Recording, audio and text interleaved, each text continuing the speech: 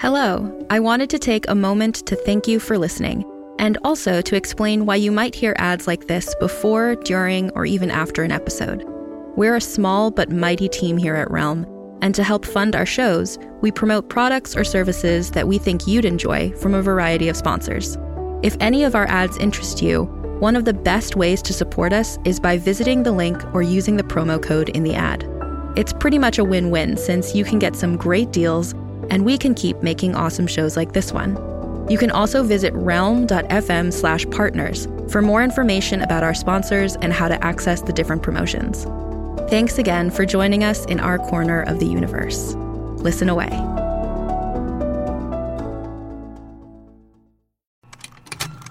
Contained herein are the heresies of Radolf Burntwine, erstwhile monk turned traveling medical investigator. Join me as I uncover the blasphemous truth of a plague-ridden world, that ours is not a loving God, and we are not its favored children. The Heresies of Radolf Burntwine, coming January 2nd, wherever podcasts are available.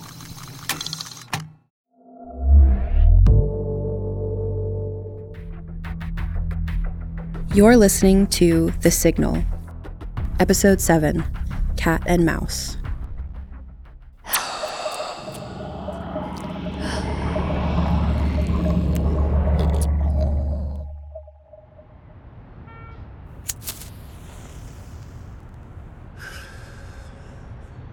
Your prowess in the bedroom is exceeded only by your prowess in the golf course, Edward. You ever been sliced on your back nine? You're a regular wildcat in the sack yourself, Rosemary. Wow. You don't think this motel room is wired, do you? A no-tell motel 10 miles outside of the city center. I do not, but I had my security detail sweep it for bugs anyway. Can't be too careful in our respective lines of work. We're both susceptible to blackmail. Speaking of complicating factors, where is your lovely wife this afternoon? Estella's at her bridge club. Wild horses couldn't drag that woman away from a trump card in play.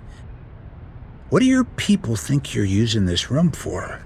Conferring with an informant. That's one way to describe this. Let's confer, big boy. Again? Project Blue Book. The CIA's been read in. Not to the degree we'd like. Nobody in their right mind trusts spooks. I beg your pardon. Hey, you don't wear uniforms, you don't carry badges, you can lie through your teeth and pass a polygraph with flying colors. My, what big eyes you have, Rosemary. The better to see you with, my dear. To be honest, I don't see the UFO inquiry lasting out the decade. You haven't found anything? Oh, we found plenty. I'm listening, darling. Impress your little kitten with some big bad facts. Don't make me torture you or slip you some cyanide. You mean like that Russian guy? That was arsenic, but the endgame theory is the same. You're not with the Soviets, are you? If I was, I wouldn't tell you. And if you believed I was, then I'd have to kill you. Okay, honeypot, it's simple. All the reports on incidents we've investigated are classified as either identified or unidentified. You're right. As simple as a heart attack. And what have you identified? Identified simply means explainable. Explained by astronomical, atmospheric, or artificial phenomena. And unidentified? No more than 6% of the incidents we investigated fit into that category. 6% is not unsubstantial, Edward. Well, it depends on your point of view. And besides, it's the CIA who was responsible for this whole loony UFO craze, not the military. How so? The CIA's U-2 Overhead Reconnaissance Project. Excuse me, the what? It should ring a bell the size of Big Ben in that pretty little noggin of yours, Rosemary. Ding ding. You think the Air Force wasn't aware that you people started testing a high-altitude experimental aircraft in the summer of '55? Come to think of it, the exact same time Disneyland opened. Maybe old Walt and Mickey Mouse were hand in glove with the agency. Now there's a conspiracy theory for you worthy of Life magazine. While most commercial airlines flew between 10 and 20,000 feet, your U-2 could fly at 60,000 feet. You know, UFO altitude. And you had to go and paint them bright silver so that they reflected the rays of the sun. Talk about dumb. Then at sunrise and sunset, your super-secret aircraft appeared as fiery objects to those on the ground. That left us in Air Force Command scrambling, I can tell you. To hide what you spooks were up to, we had to blame your unidentified phenomena on natural phenomena like ice crystals and temperature inversions or on high-altitude flares. Is it any wonder the public didn't buy what we were selling? We've estimated that at least half of all reported UFO sightings are the result of manned reconnaissance flights, mostly of your agency's U-2s. And a good portion of the other half? Probably the Soviets flying similar high-altitude reconnaissance aircraft over our suspected nuclear installations to try and see how far along we were in the arms race. Peekaboo. Not so much spacecraft as spycraft. And then you go and get one of your manned U-2 spy planes shot down in the Soviet Union last year, and just like that, the cat's out of the bag. All those misleading and deceptive statements our stuffed shirts were forced to make to the public year after year in an effort to allay their fears and to protect your sensitive national security project, all for naught. You're a lot smarter than you look, Edward. Swan sold you short. And you're a lot sexier than you look, Rosemary. Way I see it, you spooks owe us a debt of gratitude, seeing as we've been covering your ass for over a decade. Why? You've only been covering my ass for an afternoon, Edward. And what a memorable ass it is, Rosemary. But there's still a matter of that unidentified 6% of UFOs. I vote for space aliens, if only to make things interesting. So do I. Why, Edward? Is that your M15 revolver? Or are you just glad to see me? I am glad to see you, but it is my pistol. Put your hands over your head, Rosemary. That's a girl. I'm detaining you on charges of espionage against the United States. Oh no, you found me out. Isn't there anything I can do to persuade you to let me go, Colonel Sobek? Anything? Well, there might be something.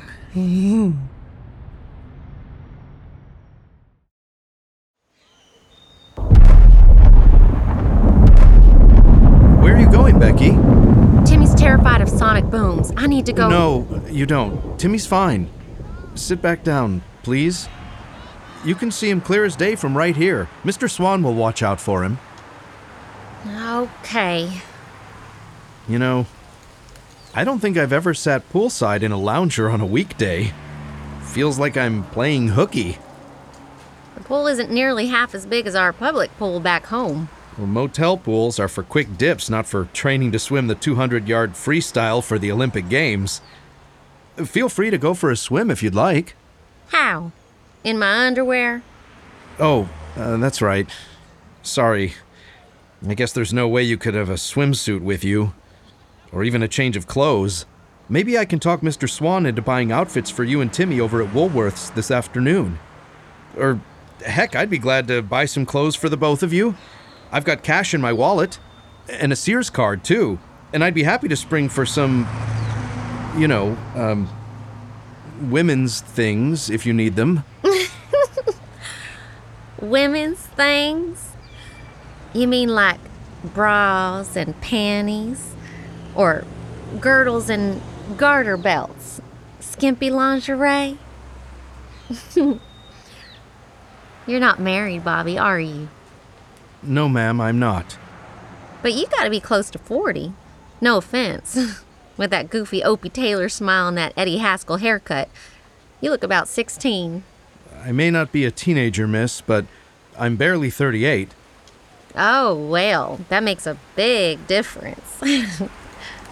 Still in your 30s, are you? That means you're still wet behind the ears. Not a single gray hair on your head as far as I can see. You didn't put a ring on your sweetheart's finger before you left for the war? I tried, but she said she'd rather wait. She wanted a church wedding after the rationing ended. So we could have a big reception afterwards. And when you came home? She didn't wait. She'd gone and married someone else. Another GI? No. A rich widower twice her age. He owns a bottle company. Drove a gold Cadillac convertible like he owned the road. I heard close to 1,500 people, some of them movie stars, attended the wedding. But that's all water under the bridge. Long time ago now. Anybody ever tell you, you blush as red as a fire truck, Bobby? My mother did all the time. She'd say, "Bobby, you wear your feelings on the skin of your cheeks for all the world to see." She's right. Anybody ever tell you could be an interrogator for the intelligence services? All the time. I like to learn about people, about who they are and what they think. My mother would call me a busybody nosy Parker, but she didn't mean it unkindly. My uncle always tells me, "Curiosity killed the cat, girl. You gotta learn to mind your own beeswax before somebody gets in their head to kill you like the damn cat." But I don't see the fun in staying as silent as a wallflower, do you? Everybody's got a story to tell. I figure I was put on this earth to worm it out of them. Passes the time and gets me leverage for when and if I need it. I'm kidding. Don't look so shocked. Where's home for you, Bobby? Home is wherever I'm assigned.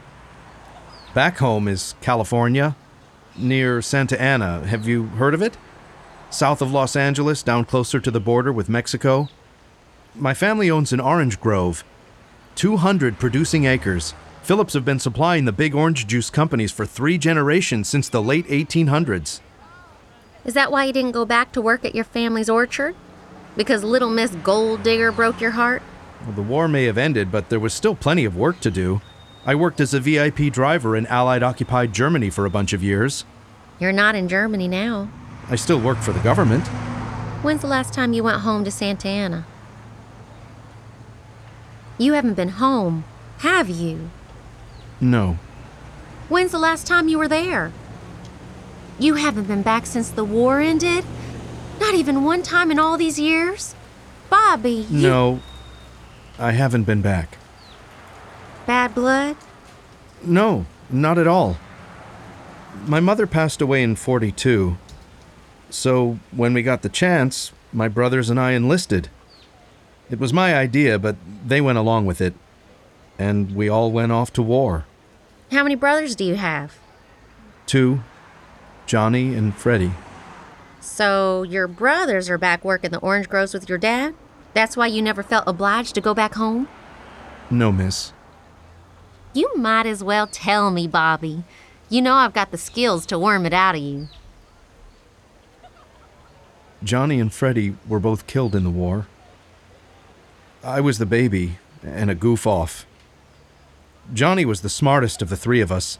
Wanted to be an aerospace engineer, and I swear to you, miss, he had the brains to do it.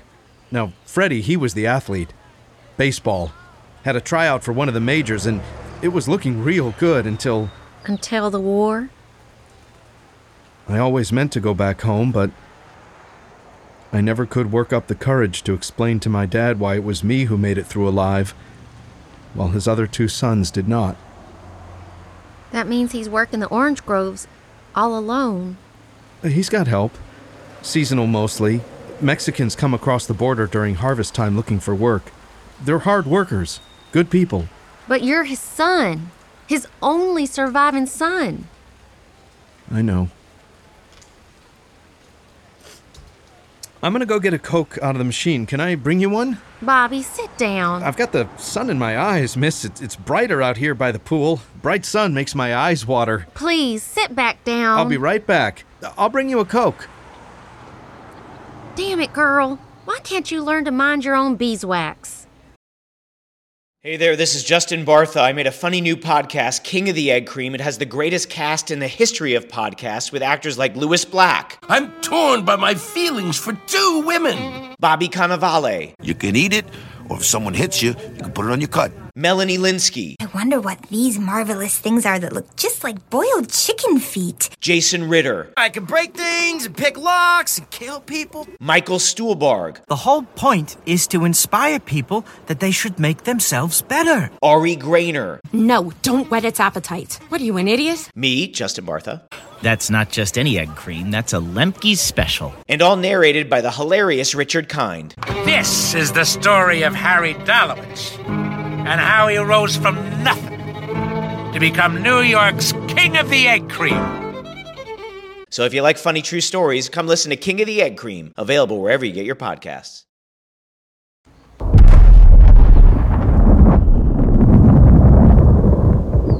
Shaking like a leaf when you hear sonic booms isn't productive, Timothy. I'm scared. Why are you scared when you know what they are? Because they're loud. So you're afraid of loud noises? I don't know. Sometimes. All loud noises? The recess bell at school? No. 4th of July fireworks? No. So you're choosing to be afraid? That's not true. It is. Fear is a choice. I think you like the attention you get from your sister when you act afraid. Nuh-uh. I know when people are lying. So don't even bother with prevarication. It's time to grow up and be a man, Timothy. I'm 10. Your relative youth is not a valid excuse. There have been boys younger than you fighting in wars since time immemorial. Momcilo Gavrik was 8 when he became a corporal in the Serbian army during World War I.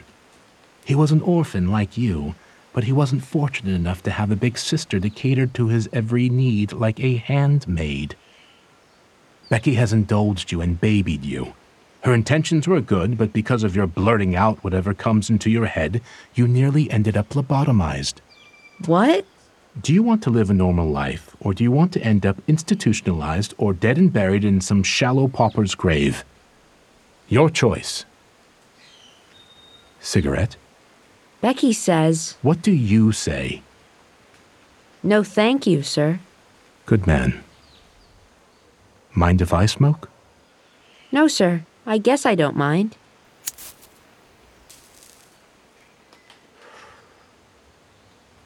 Your sister says you can see people in their true skins. Sometimes. Not all the time. I think they come out when they're riled up. So anger, or perhaps elevated blood pressure, provokes a physiological metamorphosis observable in someone with your affliction. I guess so. If you don't know what something is, admit you don't. I don't know what that is. At least you admit it. What do they look like when they're in their true skins? Insect people. More than 1 million species of insects have been identified on this planet. And that's probably only 1/10 of what actually exist. Can you be more specific? Do they look like beetles, grasshoppers, butterflies, wasps, honeybees, crickets? I don't know. Like spiders, maybe. Spiders aren't insects. Arachnids have 8 legs, and they don't have wings. Oh. Did these insect people have 3 pairs of legs and 2 pairs of wings? I only see their heads. You know, they're wearing clothes. Human clothes? Yes. So you see their antennae, their feelers, their compound eyes. I guess so. And their mouth parts. Mandibles? I don't know what that is, sir. We can rectify that. I'll give you a book and you can use it as a reference. Insects of the World. I will also throw in an Oxford English dictionary for your edification. See that woman over there? The one slinking out of the motel room at the end of the building? In a black polka dot skirt? Now she's getting into a Ford T-Bird? Yes, sir. I see her. What is she? You can speak freely, Timothy. Your sister sanctioned this conversation. She's one of them. An insect people. You're certain? Yes, sir. Insects, in my opinion, are worthy of study and contemplation. For example, I bet you didn't know insects make up about 90% of all species of animals on the planet and more than half of all living things.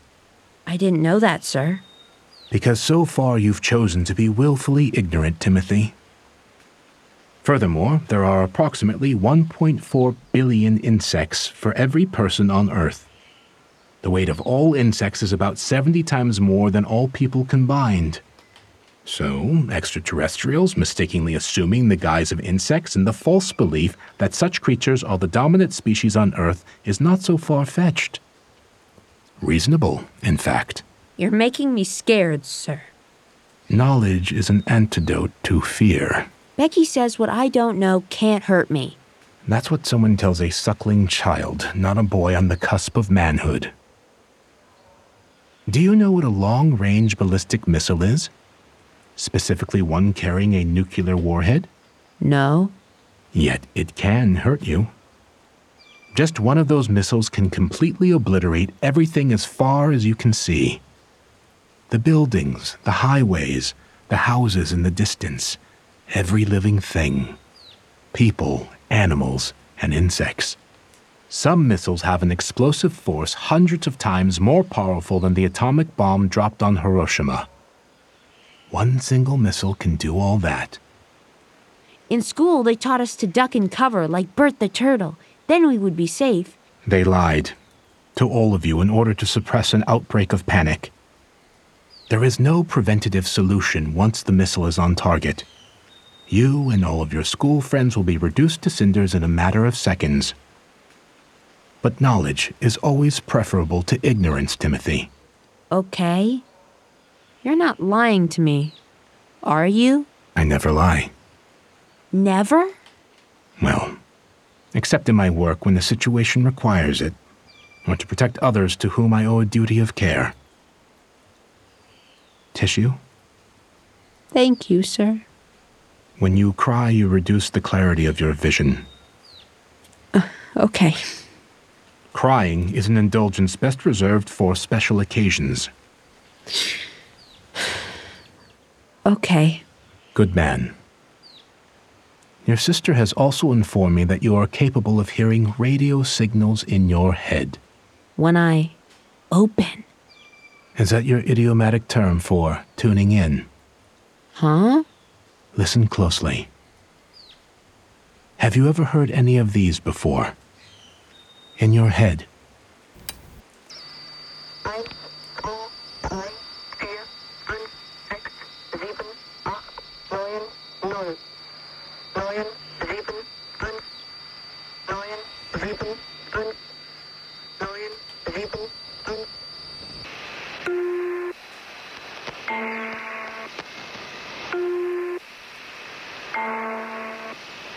6, 6, 4, 7, 5. 6, 6, 4, 7, 5. All of them, sir.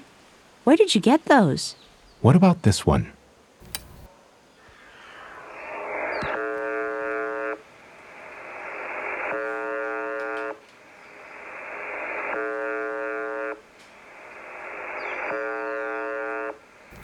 Yes, sir.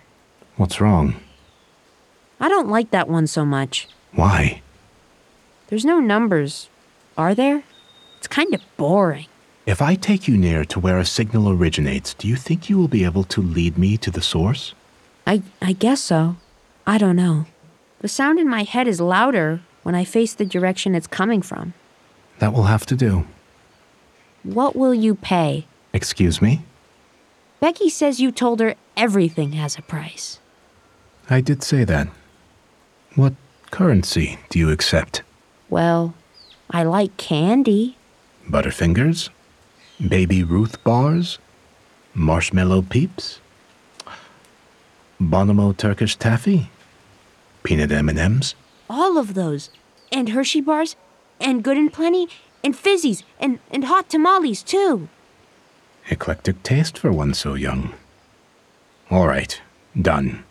As much candy as you can eat each day without throwing up. And I want to go to the circus. I've never been, sir. I saw a picture on that pole over there. I saw the poster, too. Mills Brothers Three-Ring Circus. Oh, fine. The circus it is. Shall we? And I want a gun. A real gun. You mean like this one? Yes. This is not a toy, Timothy. It's a Walther P-38. It was used extensively by the Germans in the First World War. That's my price. Here then, it's yours. Whoa. Don't tell Becky. I won't. But you will. She'll bust a gasket, sir. Men face the consequences of their actions. Get used to it, Timothy. Shall we go? Yes, sir. Why are you holding my hand? We're not crossing the street. I don't know. I just want to. Becky holds my hand all the time. All right, then. All right, then, son. The Signal is created by Cassandra Wells and Charlie Randazzo. Written by Cassandra Wells. Produced by Fred Greenhalgh and Marco Palmieri. Directed by Charlie Randazzo.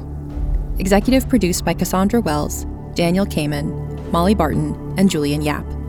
Performed by Daniel Kamen, Perry King, Marta Cross, Adam J. Smith, Tracy Winters, Time Winters, Harry Gawillam, Tom Beyer, Jeff Blumberg, Mark Irvingson, Jackson Gawillam, and Jennifer Taub. Sound design and editing by Charlie Randazzo. Music by Quiet on the Set. Additional cover art by Heather Mason. Production manager, Devin Shepard. Production coordinator, Angela Yee. Executive in charge for Realm, Mary Asadolahi. Created and produced by Realm, your portal to another world. Listen away.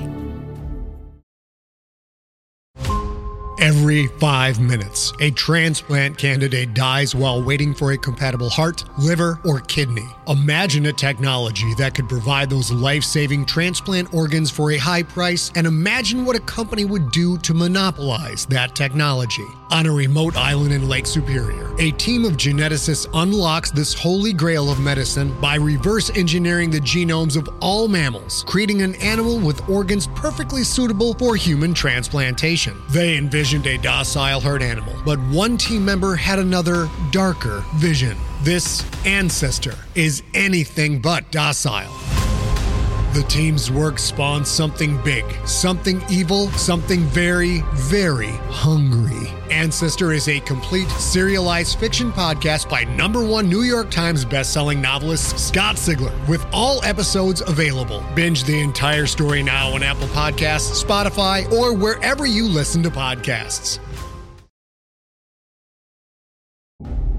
Find more shows like this on Apple, Spotify, or wherever you get your podcasts.